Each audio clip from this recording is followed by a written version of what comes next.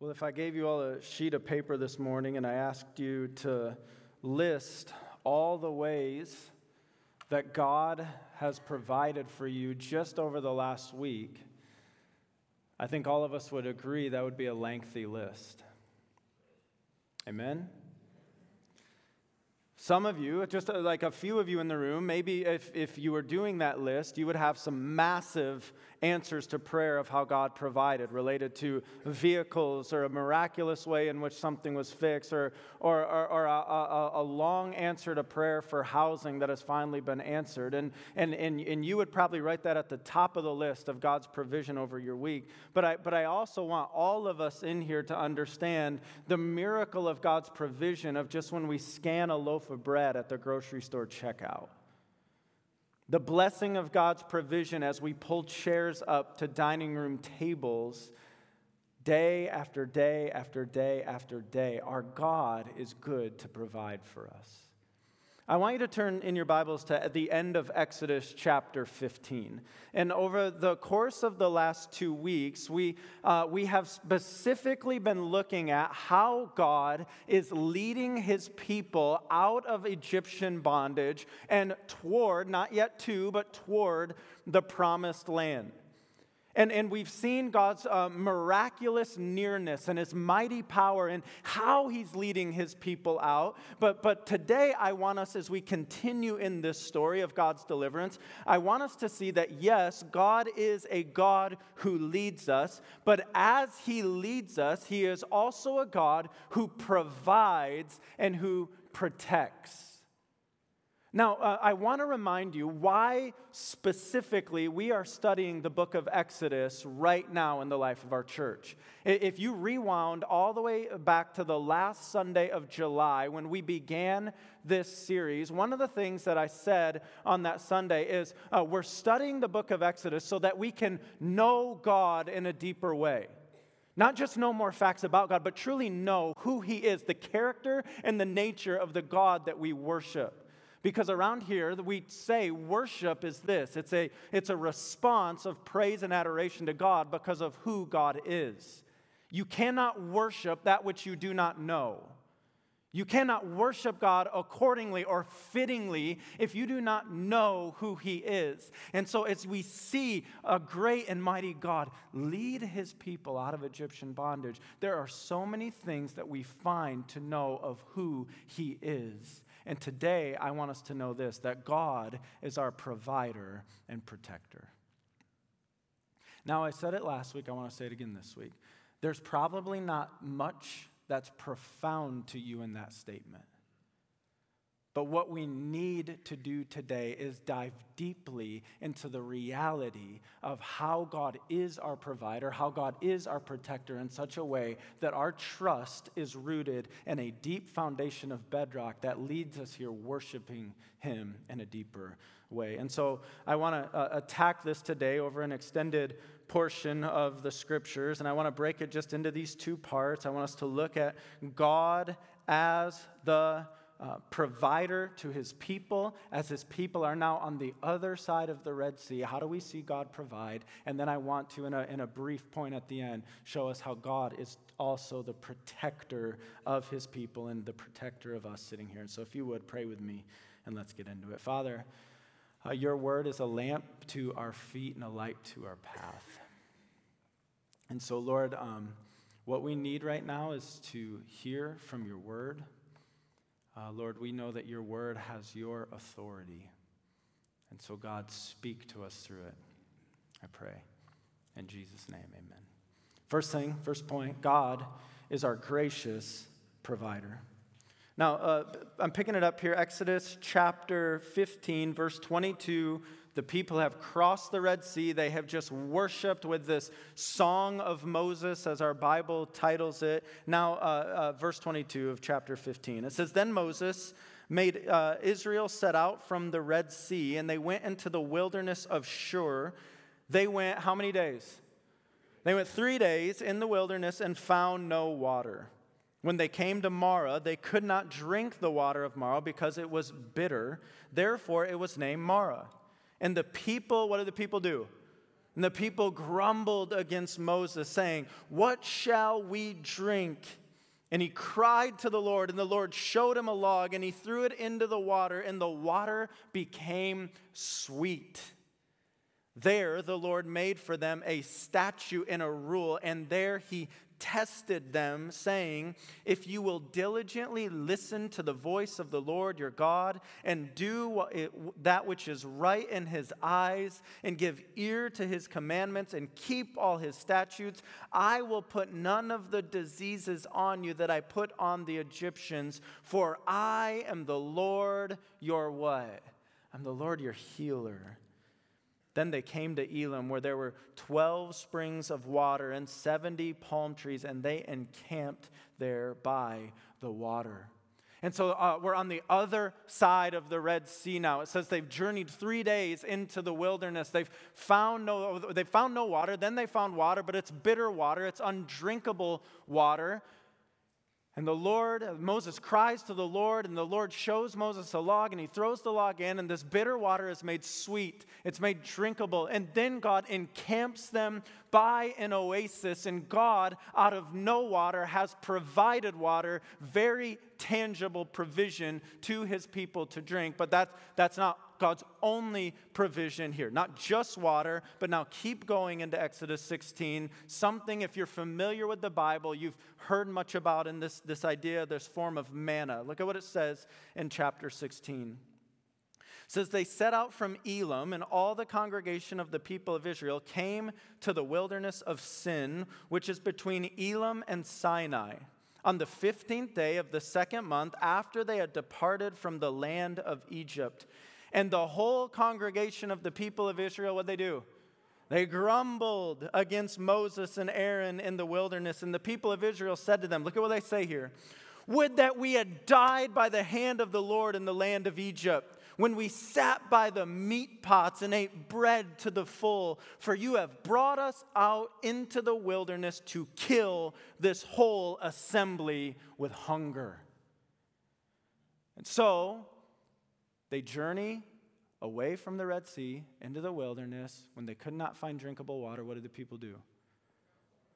They journey on. Another time frame, when the people have found themselves unable to find bread to eat, what do?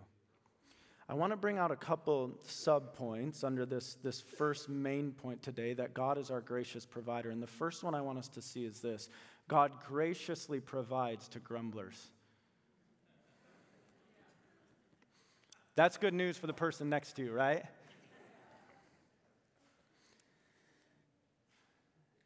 We see this in all three scenes of God's provision today. In the bitter water made sweet, and his provision of manna, and then there's going to be another provision of water that follows the provision of manna. In all three scenes, we see God's people grumbling. I want us to note something. The people were 3 days removed from watching a mighty God part a sea before they started complaining to him. And I'll tell you what, I can read the Bible, I can pull it out in the morning in my devotional time, and I can read that, and I can think, what a bunch of ungrateful fools. But then I'm reminded all I need to do to get a close glimpse of an ungrateful heart is look in the mirror. How quickly I forget all the ways God has provided, and how quickly when life gets hard I am to grumble and complain against him. Anyone with me? And you see the people grumbling again and again. It's easy to forget how the Lord has provided for us in the past and how he too will provide for us in the future. Let me say this. When we perceive a lack in our life, we have an opportunity to either test the Lord with grumbling or to either trust the Lord in faith. But what's amazing to me is that 3 days in, the people grumble. A short amount of time later, the people grumble. Again, the people are grumbling. And do you know what God does in the midst of their grumbling? He provides for a bunch of grumblers. Look at what he does here, verse 4, chapter 16. Then the Lord said to Moses, "Behold, I love this line. Behold, I'm about to rain bread from heaven For you and the people shall go out and gather a day's portion every day. Note that. They gather a day's portion every day, that I may test them whether they will walk in my law or not. On the sixth day, when they prepare what they bring in, it will be twice as much as they gather daily. So Moses and Aaron said to all the people of Israel, at evening you shall know that it was the Lord who brought you out of the land of Egypt. And in the morning you shall see the glory of the Lord, because he has heard your grumbling against the Lord. For what are we that you grumble against us? And Moses said, when the Lord gives you in the evening meat to eat, and in the morning bread to the full, because the Lord has heard your grumbling that you grumble against him, what are we? Your grumbling is not against us, but against the Lord. The Lord hears the grumbling of his people, and he doesn't say, oh, forget them. I'm done with them. I just parted a sea for literal heaven's sake. And here they are grumbling and complaining. No, the Lord hears their grumbling, and the Lord brings a provision, meat by the evening, bread by the morning. And how much are they to collect each morning? What did it say? Collect how much? A daily portion. Second sub-point I want you to get under this main point of God as our gracious provider is this. God graciously provides our daily bread. Do you agree with that?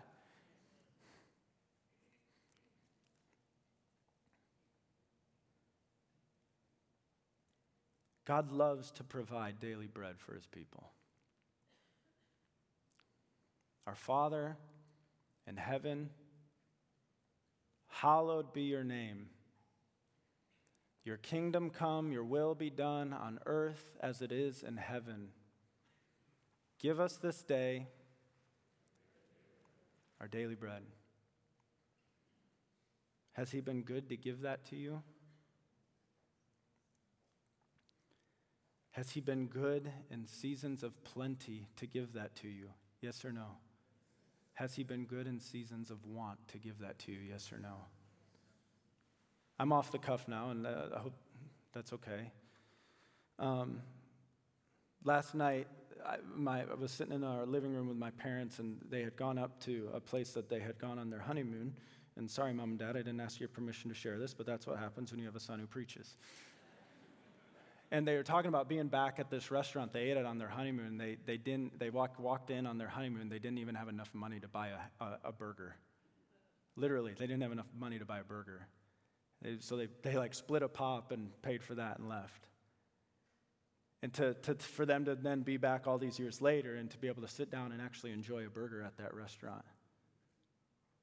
But the illustration of the disparity between seasons in life, in which God in seasons of want is faithful for daily bread, and God in seasons of plenty is faithful for daily bread. We have a God who loves to graciously provide our daily bread. If I can, and I want to be careful with this because I do know what God has called me to, and I do know what God hasn't called me to. What God has called me to is to stand before you weekly and to herald the word of God.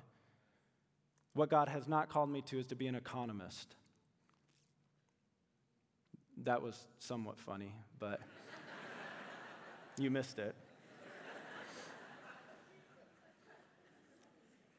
But I am able to keep track of the news enough to know there's swirlings around what is ahead potentially in 2023.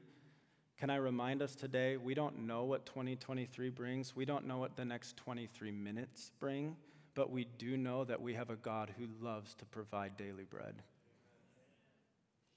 So whether season of plenty ahead, daily bread. Whether seasons of want ahead, daily bread. And we will get on our knees and say, thank you, Lord.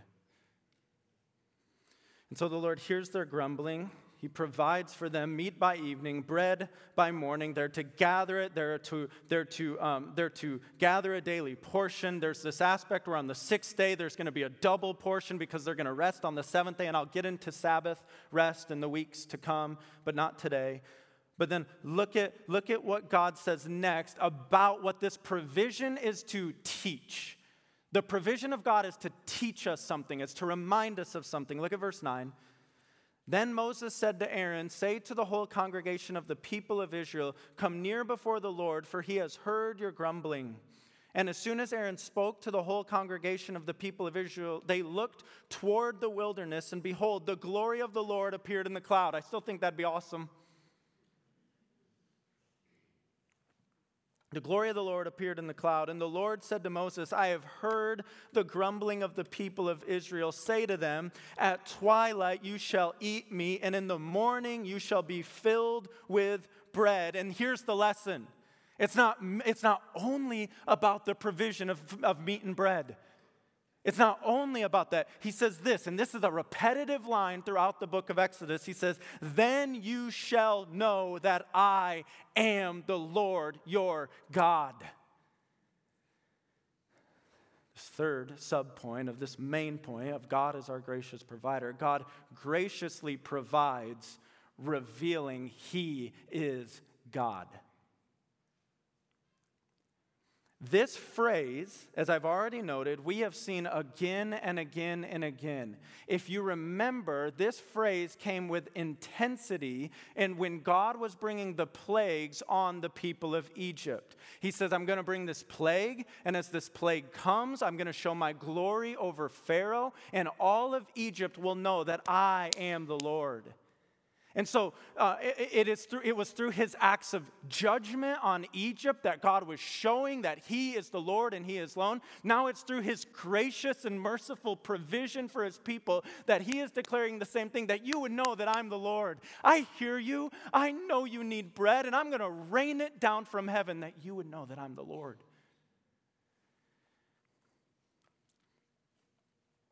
God's provision in our lives as his people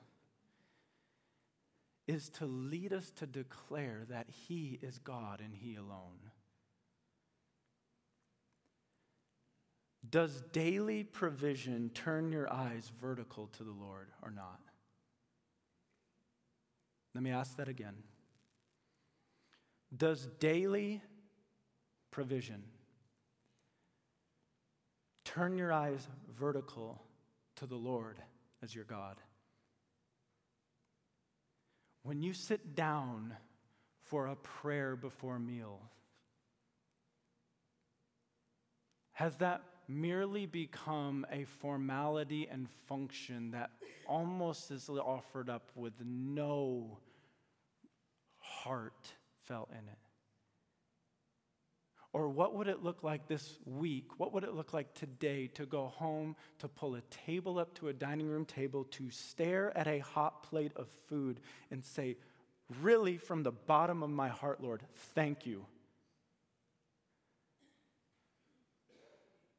This roast on my plate before me today reminds my heart that there is a God providing for us. Thank you, Lord. When we crawl into bed at night, pull covers over us and lay our head on a pillow again, is there something about that? And I get it. I'm not saying every night this is going to happen, but is there a rhythm of regularity where when our head lays on a pillow in a warm bed, again, where we just stop and go, thank you, Lord, for a bed? There's something in that points my heart to say that you are the Lord my God. And I'll ask this related to this. Where do you ultimately believe your provision is coming from? Where do you ultimately believe? Do you ultimately believe your provision is coming from your job? Do you ultimately believe that your provision is coming through you? Praise the Lord for God providing means of jobs. Amen. Praise the Lord for God providing means of an ability to work so that we can help provide as an instrument through Him. But our ultimate provision is not found in the place where we get our paychecks. And our ultimate provision is not found in our own ability, but our ultimate provision is found in the God who provides all those things for us. And there's something in that is to orient our heart vertically. Say again, you are Lord, you are God. And so the Lord hears the cries of grumblers, and the Lord provides them daily bread. And the Lord, in doing this, is saying that he is God. But now, if you'll allow me, I want to read an extended portion of God's provision of manna and his provision of water. And then I want to tie this into a bigger New Testament picture. So look at what happens here in Exodus 16, verse 13. In the evening, quail came up and covered the camp. That would be an interesting sight, right? Just a wave, just a cloud of quail coming in and just. In the evening, quail came up and covered the camp. And in the morning, dew lay around the camp. And now look how this dew is described. And when the dew had gone up, there was on the face of the wilderness a fine, flake-like thing, fine as frost on the ground. When the people of Israel saw it, they said to one another, what'd they say? What is it? For they did not know what it was. I love that line. They asked, what is it? Because they did not know what it was. And Moses said to them, it is the bread that the Lord has given you to eat. Verse 16, this is what the Lord has commanded. Gather of it, each one of you, as much as he can eat. You shall each take an omer. An omer, your Bible will tell you, is about 2 quarts, according to the number of the persons that each of you has in his tent. And the people of Israel did so. They gathered, some more, some less. But when they measured it with an omer, whoever gathered much had nothing left over, and whoever gathered little had no lack. Each of them gathered as much as he could eat. And Moses said to them, let no one leave any of it over till the morning. But they did not listen to Moses. Some left part of it till the morning, and it bred worms and stank, and Moses was angry with them. Morning by morning they gathered it, each as much as he could eat, but when the sun grew hot, it melted, daily bread. On the 6th day they gathered twice as much bread, 2 omers each, and when all the leaders of the congregation came and told Moses, he said to them, this is what the Lord has commanded. Tomorrow's a day of solemn rest, a holy Sabbath to the Lord. Bake what you will bake, and boil what you will boil, and all that is left over lay aside to be kept till the morning.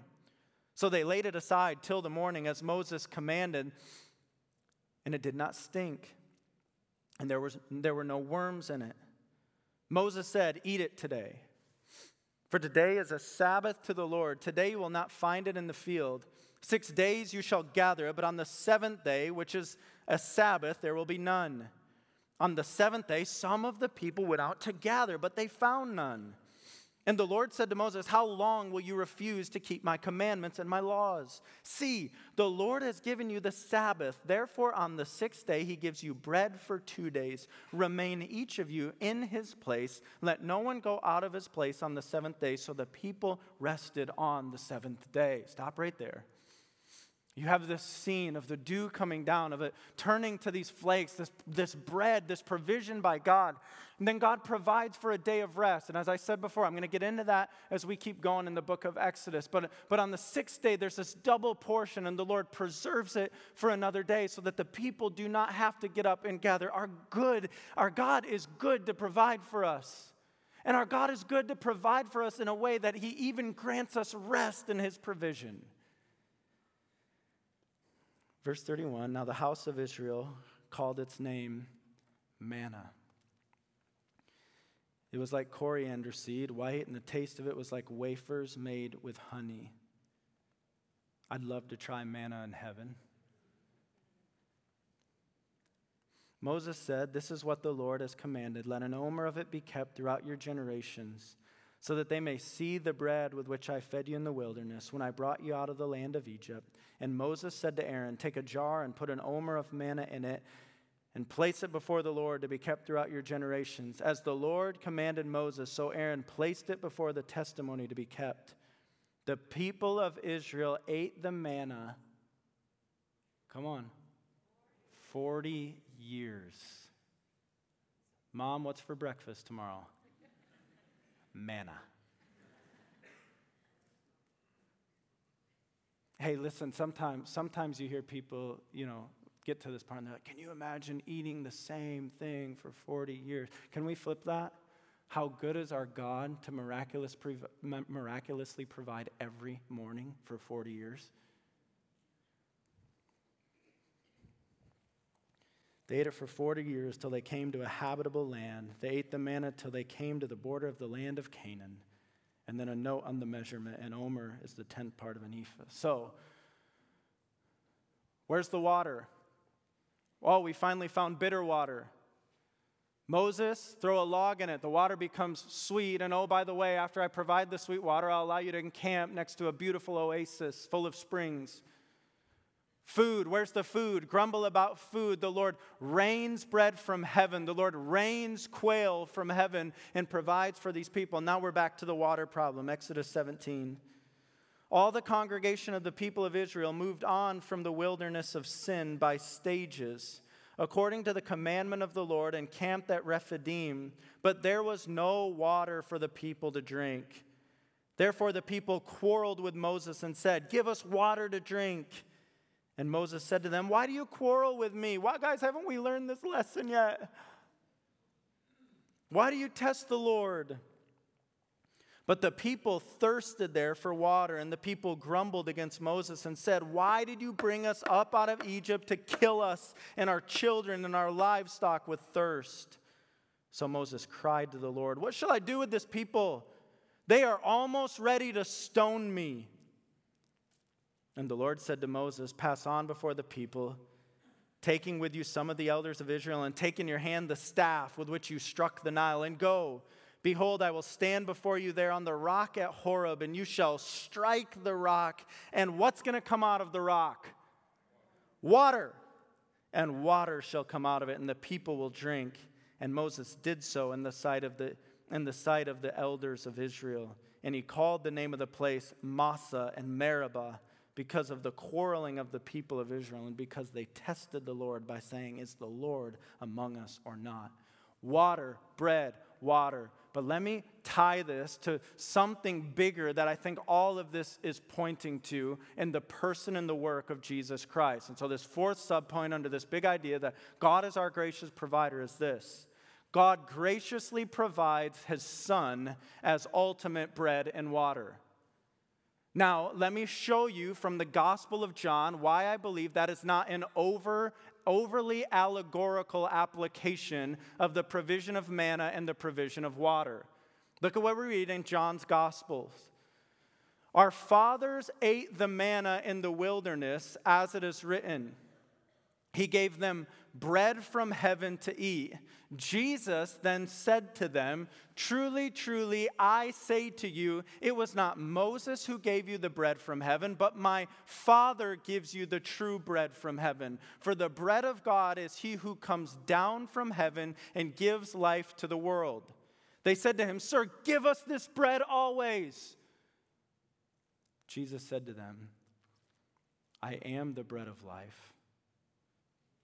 Whoever comes to me shall not hunger, and whoever believes in me shall never thirst." The manna of Exodus is pointing to the greater manna of Jesus Christ, the bread of life, in whom we come to never spiritually hunger again. What about water? John chapter 4, Jesus is talking to a woman at the well. And Jesus said to her, "Everyone who drinks of this water in the well, will be thirsty again. But whoever drinks of the water that I will give him will never be thirsty again. The water that I will give him will become in him a spring of water welling up to eternal life." Amen? And so my pointed statement for anyone who's walked in here spiritually hungry or spiritually thirsting because you have yet to eat of the bread of life or drink from the well that is Christ, that today you would believe in Jesus as your Savior and let the bread of life and this eternal water satisfy the thirst of your soul. And the Bible calls you to that by faith. God holds a gracious invitation out to you to turn from your sin and to believe in Jesus as the bread of life and as the eternal spring of your soul. And we're told that if we call on the name of Jesus, we will be saved. Call on that name today by the power of the Spirit who draws you. And so God has provided But God is not only provider, God is also our strong protector. Look at God's protection here as chapter 17 ends. Very quickly. Then Amalek came and fought with Israel at Rephidim. Now, we need to understand who's Amalek. Amalek was a grandson of Esau. So if you remember, Jacob and Esau are brothers.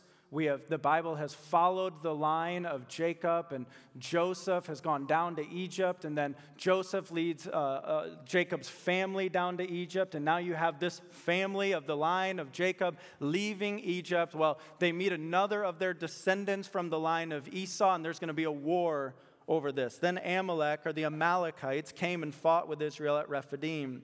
So Moses said to Joshua, "Choose for us men and go out and fight with Amalek. Tomorrow I will stand on the top of the hill with the staff of God in my hand." So Joshua did as Moses told him and fought with Amalek. With Moses, Aaron, and Hur went up to the top of the hill. Whenever Moses held up his hand, Israel prevailed. And when he ever lowered his hand, Amalek prevailed. But Moses' hands grew weary. So they took a stone. Picture this now. They took a stone and they put it under him, and he sat on it while Aaron and Hur held up his hands, one on one side and the other on the other side. So his hands were steady until the going down of the sun, and Joshua overwhelmed Amalek and his people with the sword. Then the Lord said to Moses, "Write this as a memorial in a book and recite it in the ears of Joshua, that I will utterly blot out the memory of Amalek from under heaven." And Moses built an altar, and he called the name of it, "The Lord is my" what?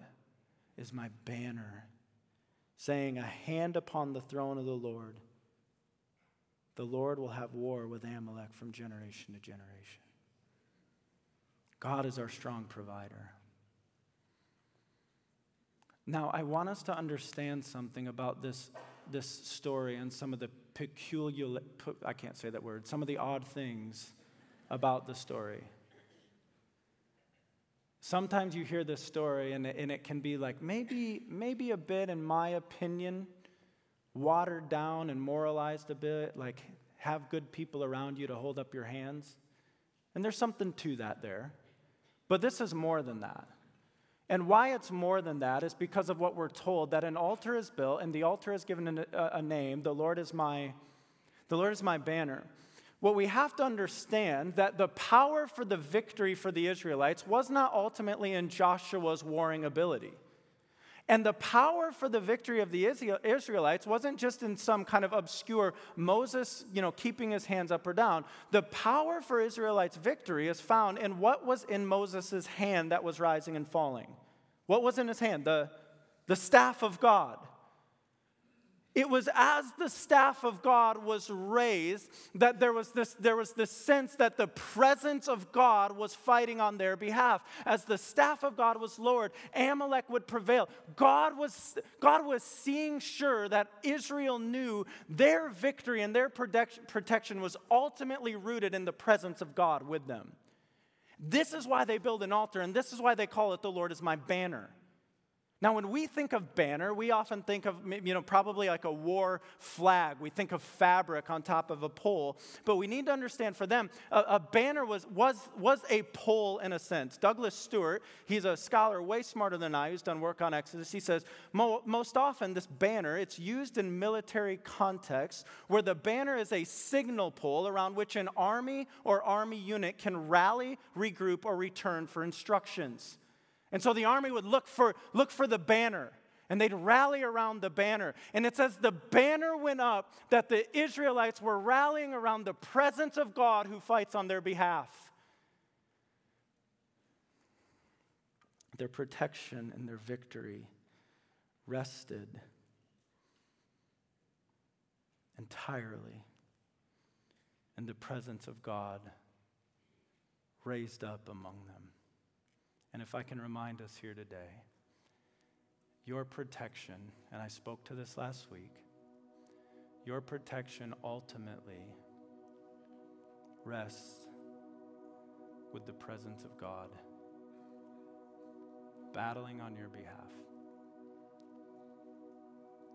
protection from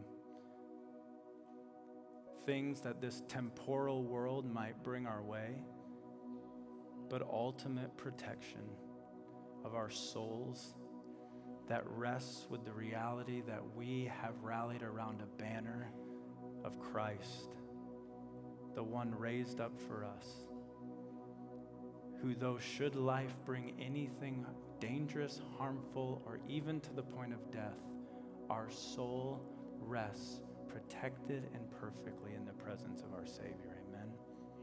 God is our provider, and God is our protector. So church, if you would, let's stand together and let's worship him over those truths of who he is.